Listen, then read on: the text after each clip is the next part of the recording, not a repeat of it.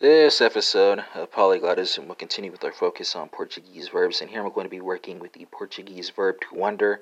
And for listeners conversing in Spanish, French, Dutch, German, Italian, Norwegian, Swedish, and Danish, there'll be translations and spellings for you as well. So if folks conversant in any of those languages can make the connections that they want to make, and I'll be proceeding by person and number here. So you have,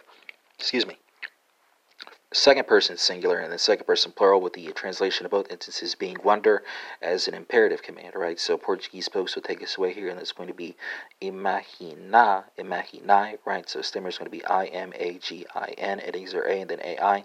French folks, let's go from Portuguese to French. It's going to be étonné and étonnisé, right? So stemmer is ETONN, endings are e and then easy.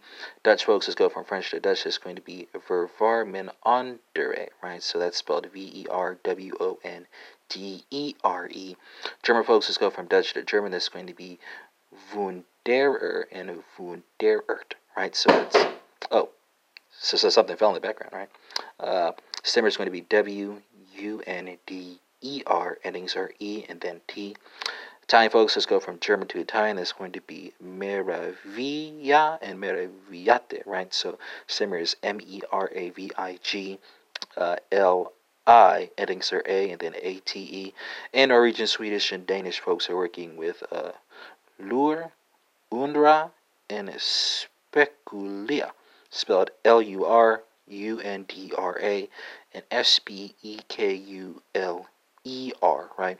Spanish folks are working with preguntar, right? So that's going to be pregunta and preguntar, right?